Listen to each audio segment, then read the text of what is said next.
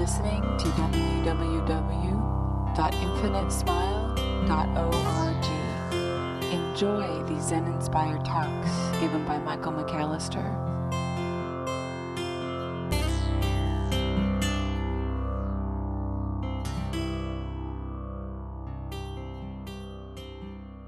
Very powerful line that I think we can use in our practice is that old saying, the map is not the territory. The map is not the territory. I think it's Alfred Korbisky or something who says that. I get it wrong every time, so I apologize. I'm letting you know my footnote is bad, but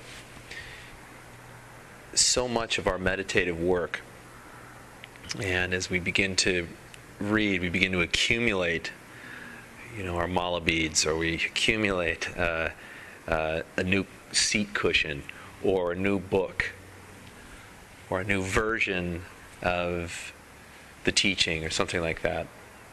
We get all this stuff, and essentially it's helpful because it supports our work.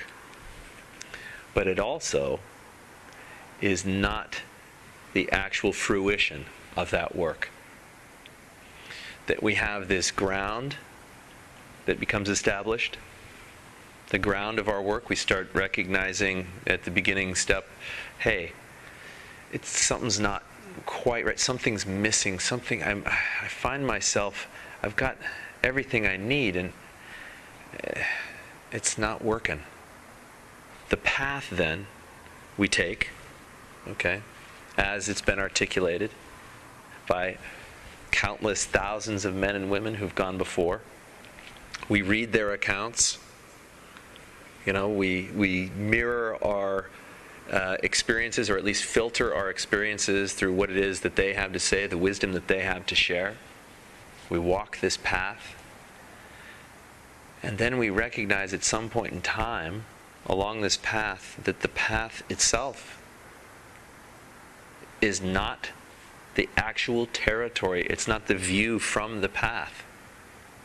The view from the path, and then incorporating that view into our steps as we continue along the path, that then becomes this fruition. So I've kind of articulated a 3-step process that they more or less dance around most beautifully, I think, in the Dzogchen tradition. It's D-Z-O-G-C-H-E-N, which is a version of Vajrayana or Tibetan Buddhism.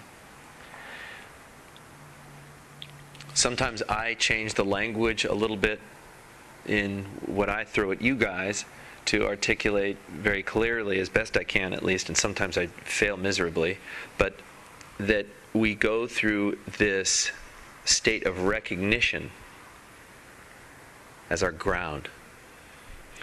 And then in that recognition that something isn't quite right, or I'm searching for something more to help bring peace into my life, and that I may impart that peace upon others. We then, the minute we really get busy in that space, the minute we start looking at that map, and we recognize that that map is not the territory, the minute we start going on the path and recognize that the path ain't the whole show, we then meet up with resistance. So from recognition to resistance to, hey, wait a minute. And the hey, wait a minute is really, actually, should always be listened to. It should always be heard. It should never be wiped away. If you have alarms that are going off around something that I say, or something that a particular book says, or something that you, let those alarms sound. Okay? Let them sound. But also recognize your relationship to what the alarm is spouting off. Do you immediately follow it, or do you explore it more deeply? Do you let that alarm act as a map and a territory, or is it just a pointer? In other words, if we allow all things that come up to act as a map, rather than confusing that map as being the territory itself, which is beyond the map, we're in much better shape throughout our life. Throughout our life. Not confusing perception with reality. Not confusing the teaching with what is being taught. Not confusing the finger that points at the moon with the moon itself. All these great little cliches and sayings I could probably rattle off and I'd bore you, but it's very important for us to actually do this on our own, to actually look at our map and get on the other side of it. Now, this is not easy. It's like getting on the other side of our mind. The only way we can get on the other side of that particular filter is when we watch the mind. When we watch the mind, when we watch our experience, when we see that the only place the mind can ever go is where there is time, wherever there is past, the mind, and I'll use that interchangeably with ego, our separate self-sense, the ego and mind have tons of great work to do in the past. Okay? And they have tons of great work to do in the future. What has already happened and what hasn't happened yet, these are both fantasies, little pre-recordings and recordings of what is yet to happen, these maps essentially, that the mind builds an entire existence around. But it's not the territory. What's on the other side of that churning, burning brain in the past, and on the other side of that churning, burning brain, mind, whatever we want to call it, ego in the future, is total peace. So we follow the signs, we follow the map, we follow the yellow brick road. We just keep going, and this takes a little bit of strength because we have to go through the resistance. We sometimes say that a practice that is without any type of tender compassion is going to be missing that, just the juicy experience of love. And a practice that is absence the strength needed that comes from wisdom, the juiciness from compassion and the strength from wisdom. If we don't have the strength in there, also, we will find something that lacks resolve. So we go from this place of recognition into the place of resistance where things get hot. And we plateau, and we go through this dark night of the soul, as St. John of the Cross has sometimes called it. It ain't easy in that space. When we start sitting still, oftentimes we become tenderized to the world. Suddenly something that wouldn't really affect us that much is just blowing us away. We find these giant emotional responses that come from something that wouldn't have moved us at all 6 months earlier. And we think, oh, actually, we're taking steps backwards. Somehow the map that I've been following is now leading me into a hypersensitive space. I've become a real, girly man. That's the only Arnold illusion for the night. Okay? There will be no more. But seriously, we tend to, it tenderizes us. Practice stillness tenderizes our entire being. And we tend to get lost. And so what do? We attach to the map, and we confuse it with the territory. Well, that attaching to the map, thinking it's the territory, will always fail. And then there's a really cool chance at the point of failure, when we recognize that the map is not the territory, at that point of failure, we then go into one of two places. We either go towards release, or we regress back into resistance. One of two places. So as we start a spiritual practice, okay, we start following the map, okay, and for a while we confuse it with the territory, but then we recognize it's not the territory, and then it gets scary, and we go back to the map and say, this must be it, this must be it. We are in no man's land. And we can exist in no man's land until we finally are ready to release, to let go. Okay? And finally just let go. Which is the ultimate teaching. It's the ultimate teaching. Let go. Let go. Let go. Let every single step that you take be a rich, consciously recognized gift from the universe. Every breath that you take, let it be a rich, consciously recognized gift from the universe. Go through your day like that. So we've gone from recognition to resistance to release. And that territory that is beyond the map will never be available for the mind to conceive. The mind cannot conceive it. It's not something that it can't build shelter there. It just can't do it. It's beyond comprehension. It is not beyond experience. It is beyond the map. It is not the map itself.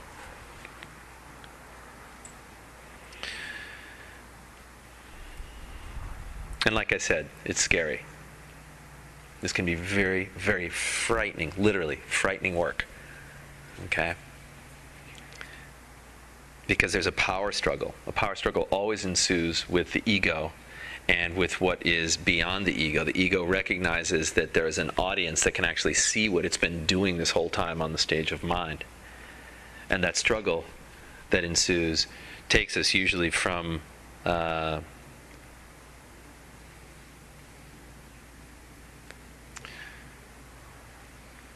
of a fear, low-grade anxiety, into a fear, into a pain, and into anger. The work then that we continually go back to is watching the process. If we watch the process, what we do is we take some of the gas out of the engine of resistance. So one thing I would like to just kind of throw out there for the week, something that we can all look at, each of us, if we can pay very close attention to what our preferences are, we can uncover at least this slight confusion we have with the map and the territory when we look at our preferences. Our preferences are usually map orientations. Okay? Not territory, but map orientations. The way we'd like the map to look, the things we would prefer to see, right? And preferences, while they're not something you want to escape from necessarily, you don't want to run from your preferences, you want to have a relationship to them, because preferences, whatever it might be, I prefer this type of material, or this type of style, I prefer this type of car, or this type of cheese. Whatever it happens to be, whatever your preferences happen to be, they can always, if we give them enough of our attention, point us in the direction of our attachments. And our attachments are what lead us into that resistance stage, the second one. From recognition that something's missing, we then recognize, oh, here are some things that I totally prefer. In fact, I don't just prefer them, I want to go after them constantly. Those are the things that keep us on the map, as opposed to looking at where the map is directing us. So watching our preferences as we go through the next several days. When we do this, we become very intimate with our interior landscape. And as we become more and more familiar with our interior landscape, we start, just like familiarity will always breed a certain degree of comfort, we start to become comfortable in this place that scares us, the fear starts to diminish, the resistance starts to diminish, and then we become primed for the next step, which is just let it go. You ever seen somebody who's let it go? Especially, I think this is one way where every once in a while you run into somebody. For me recently, it's been in shocking detail in some elderly people that I've met. When I say elderly, I'm meaning, well into their 80s. They've hit this place where they look at their children and their grandchildren, and even in some cases their great-grandchildren, with this sort of almost just this regal tenderness. That's a bodhisattva. That's someone that enlightens all beings with their presence. They're beyond crotchety. They're just beyond crotchety. What's for dinner? Great. Being in that space where the preferences have softened, they themselves have softened. Their hearts and minds have softened. Not that they aren't sharp anymore. In one case, this person was not too sharp anymore, but it didn't matter. It was like almost the practice had carried something very special into their experience and my experience with them. So, let's look at our preferences. Let's look at the map, study the map, and know continually with practice that you will see that the map is not the territory. The map is a pointer. Just like the street sign is not the street itself. We start seeing things from different perspectives instead of a contracted experience of looking at, for instance, at ice. That's ice. Yeah, but it's more than just ice. It's also water, isn't it? Oh, yeah, I guess. It's also a spin of subatomic particles miraculously and perfectly held together through bonds and so forth, chemical bonds. Oh, well, yeah, that's that too. It's all that and more. So that we literally open our eyes wider, our ears, our taste buds, all sensations, our relationship to our mind, our relationship to others begins to literally just crack open. And even in the discomfort of that initially, we trust that it will be there for us in very rich ways in the future. It doesn't always hurt because we don't resist at that third stage of release. Okay? We release so that everything then becomes a bow. Thank you. Yes, ma'am? What I don't get the connectedness between is the looking at our preferences and then the diminishing of fear. What happens there? So you didn't get the connection I laid out between the diminishing of preferences and then the fear that we get? Well, what I heard you say is that as we examine our preferences, fear will drop away. As we examine our preferences, fear will drop away, yes. Now, because what happens is as we look at our preferences, we recognize that they are little hooks, little attachments that we have. In the studying of attachment, we call attention to it. That attention, it's like shining the light on it. It can't survive in the light. Attachments cannot survive in the light of our awareness. So the resistance pattern that will crop up whenever we start shining the light of our attention onto our preferences is ego will try to hide them and mask them as things that we won't find. Okay? But we just patiently keep the light shining. Right? And in this process, ego freaks out and starts to resist. And then we watch ego freak out and start to resist. We shine the light of our awareness on ego as it's freaking out on the stage, just keeping the spotlight on it. And then finally it gets exhausted. And then at that point, there's release. There's no longer resistance. And it'll come back, but then we do the same practice. It'll come back. You do the same practice. So, as we study our attachments, as we study our preferences, whatever it happens to be, we start recognizing that it's all stuff. Our preferences are basically all aspects of our mind. They're all on the map. Studying the map, figuring out where it goes, leads us directly every time. Every time, if we have the courage to actually follow what's written on the map, it'll lead us into that third place of release. The resistance is gone. And in that release, there's no fear there. Fear is resistance. Because it means change. It means we have to let go. Fear always comes from that place. Fear comes from having to,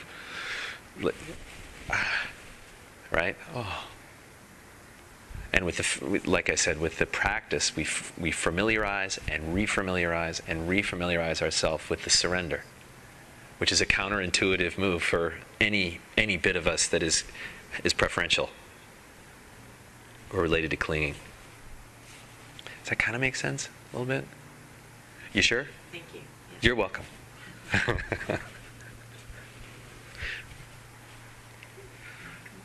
Yes, ma'am.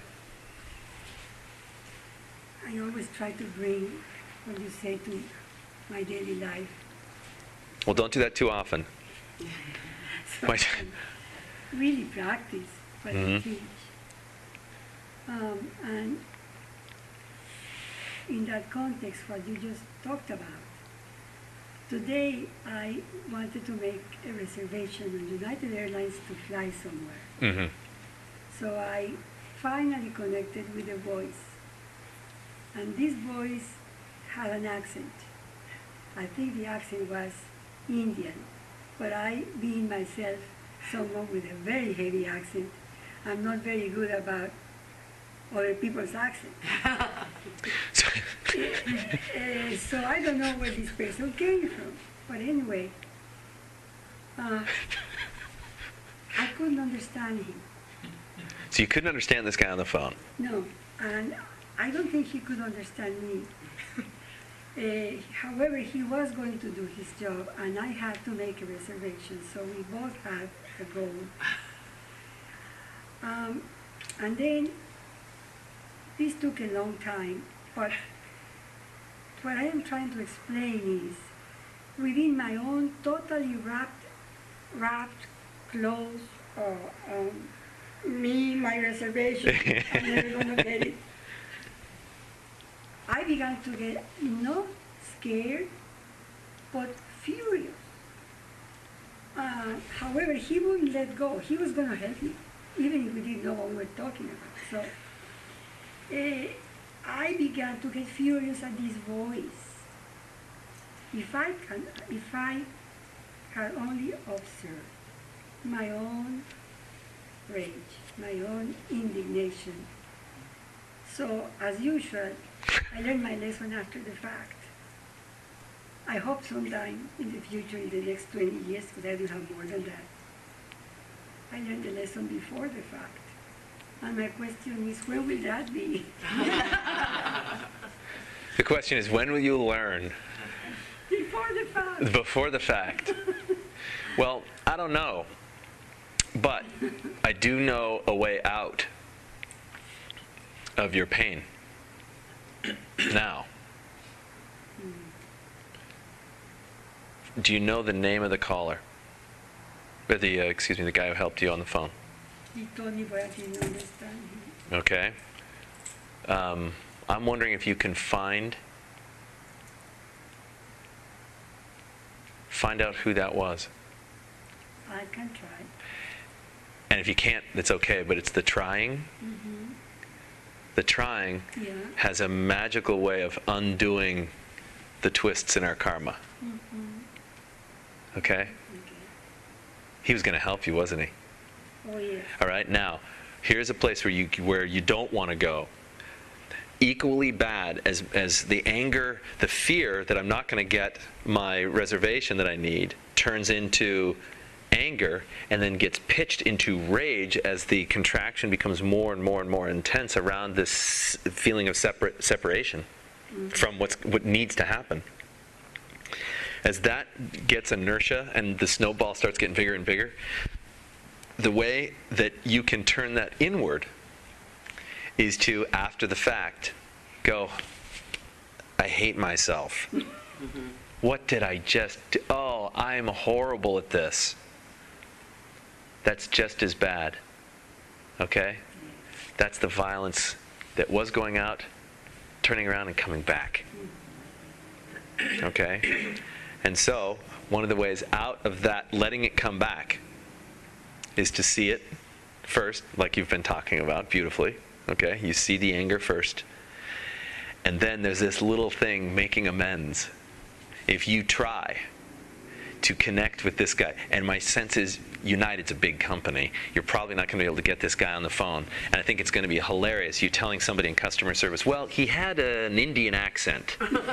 It's probably not going to get you very close. But if you could figure out, I called it this time, here's my itinerary, if bet on the facts, it probably says his employee number, leave him a voicemail. And if you can't, it's okay.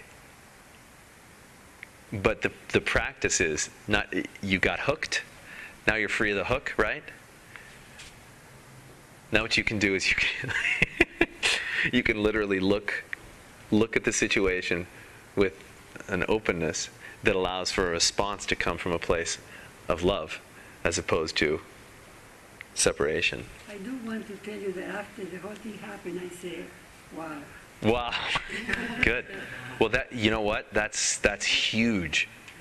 Don't diminish that, Lucy. The wow. No, I'm really serious about this. Give yourself some credit there, because that is the work. That's what's beyond the mind. The mind gets caught. The wow is what's beyond it's the territory beyond the map. And then it helps to laugh at myself. Yeah. Yeah. Boy, it sure does, doesn't it? Journey of failure with good intentions. Exactly. It's one continuous mistake, this practice, isn't it? Yeah. Thank you. Thank you so much.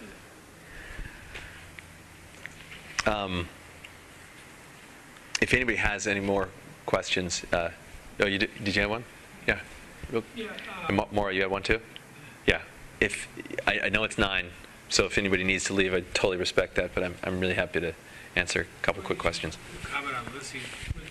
Could the appropriate response have been to either just say goodbye and call back and randomly get someone else in the queue that might have been more helpful, or to even ask for that person's supervisor?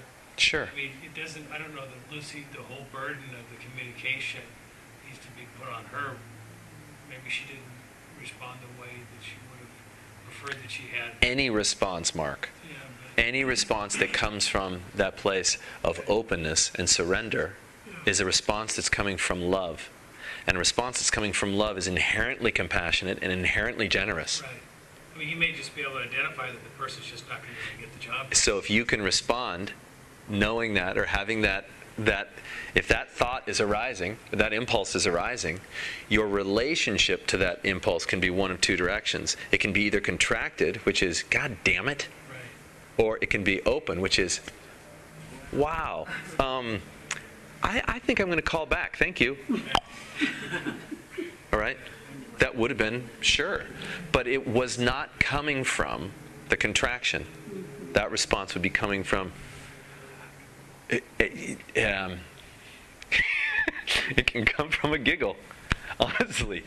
You know, you hear somebody on the other end and you absolutely have no idea what they just said. That's funny. I'm sorry. That's what you have no, it's like communication is over here. Whoops. You know? Yeah, but any response to any situation that comes from surrender, and this is odd for Westerners, but that comes from surrender, is going to be a situation that helps awaken. It actually supports the territory beyond the map, because the territory now sees itself as that which is looking at the map. Don't worry, you don't have to get that. It's just that the awareness, the consciousness informs itself. Yeah. Just a little comment. When we get hooked, when we're truly hooked, we don't see we have a choice. When we are hooked, we don't have a choice. We don't have a choice. So when we can see that we're hooked, all of a sudden we have a choice. There you go. Right. When we're hooked, there's no choice. When we see that we're hooked, we can act from the place of the seer. Activity that comes from the place of the seer is invariably a manifestation of compassion. That's the fruition. Yeah. My question, this keeps coming up. Who decides to meditate? Great question. I don't know. You tell me.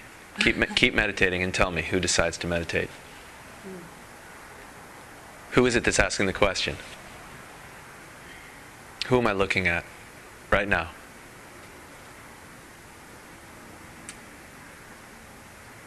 I decided to ask the question. Who's that? Yeah, that's... No, I want to know that. Follow that I sense. Who's that I? Stick with me more. Who is that I?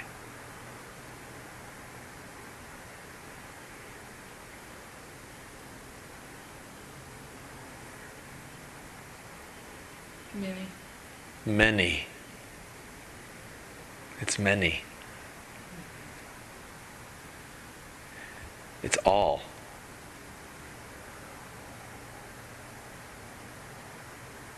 If you follow that I sense to its source, you will find it's not only many, it's all.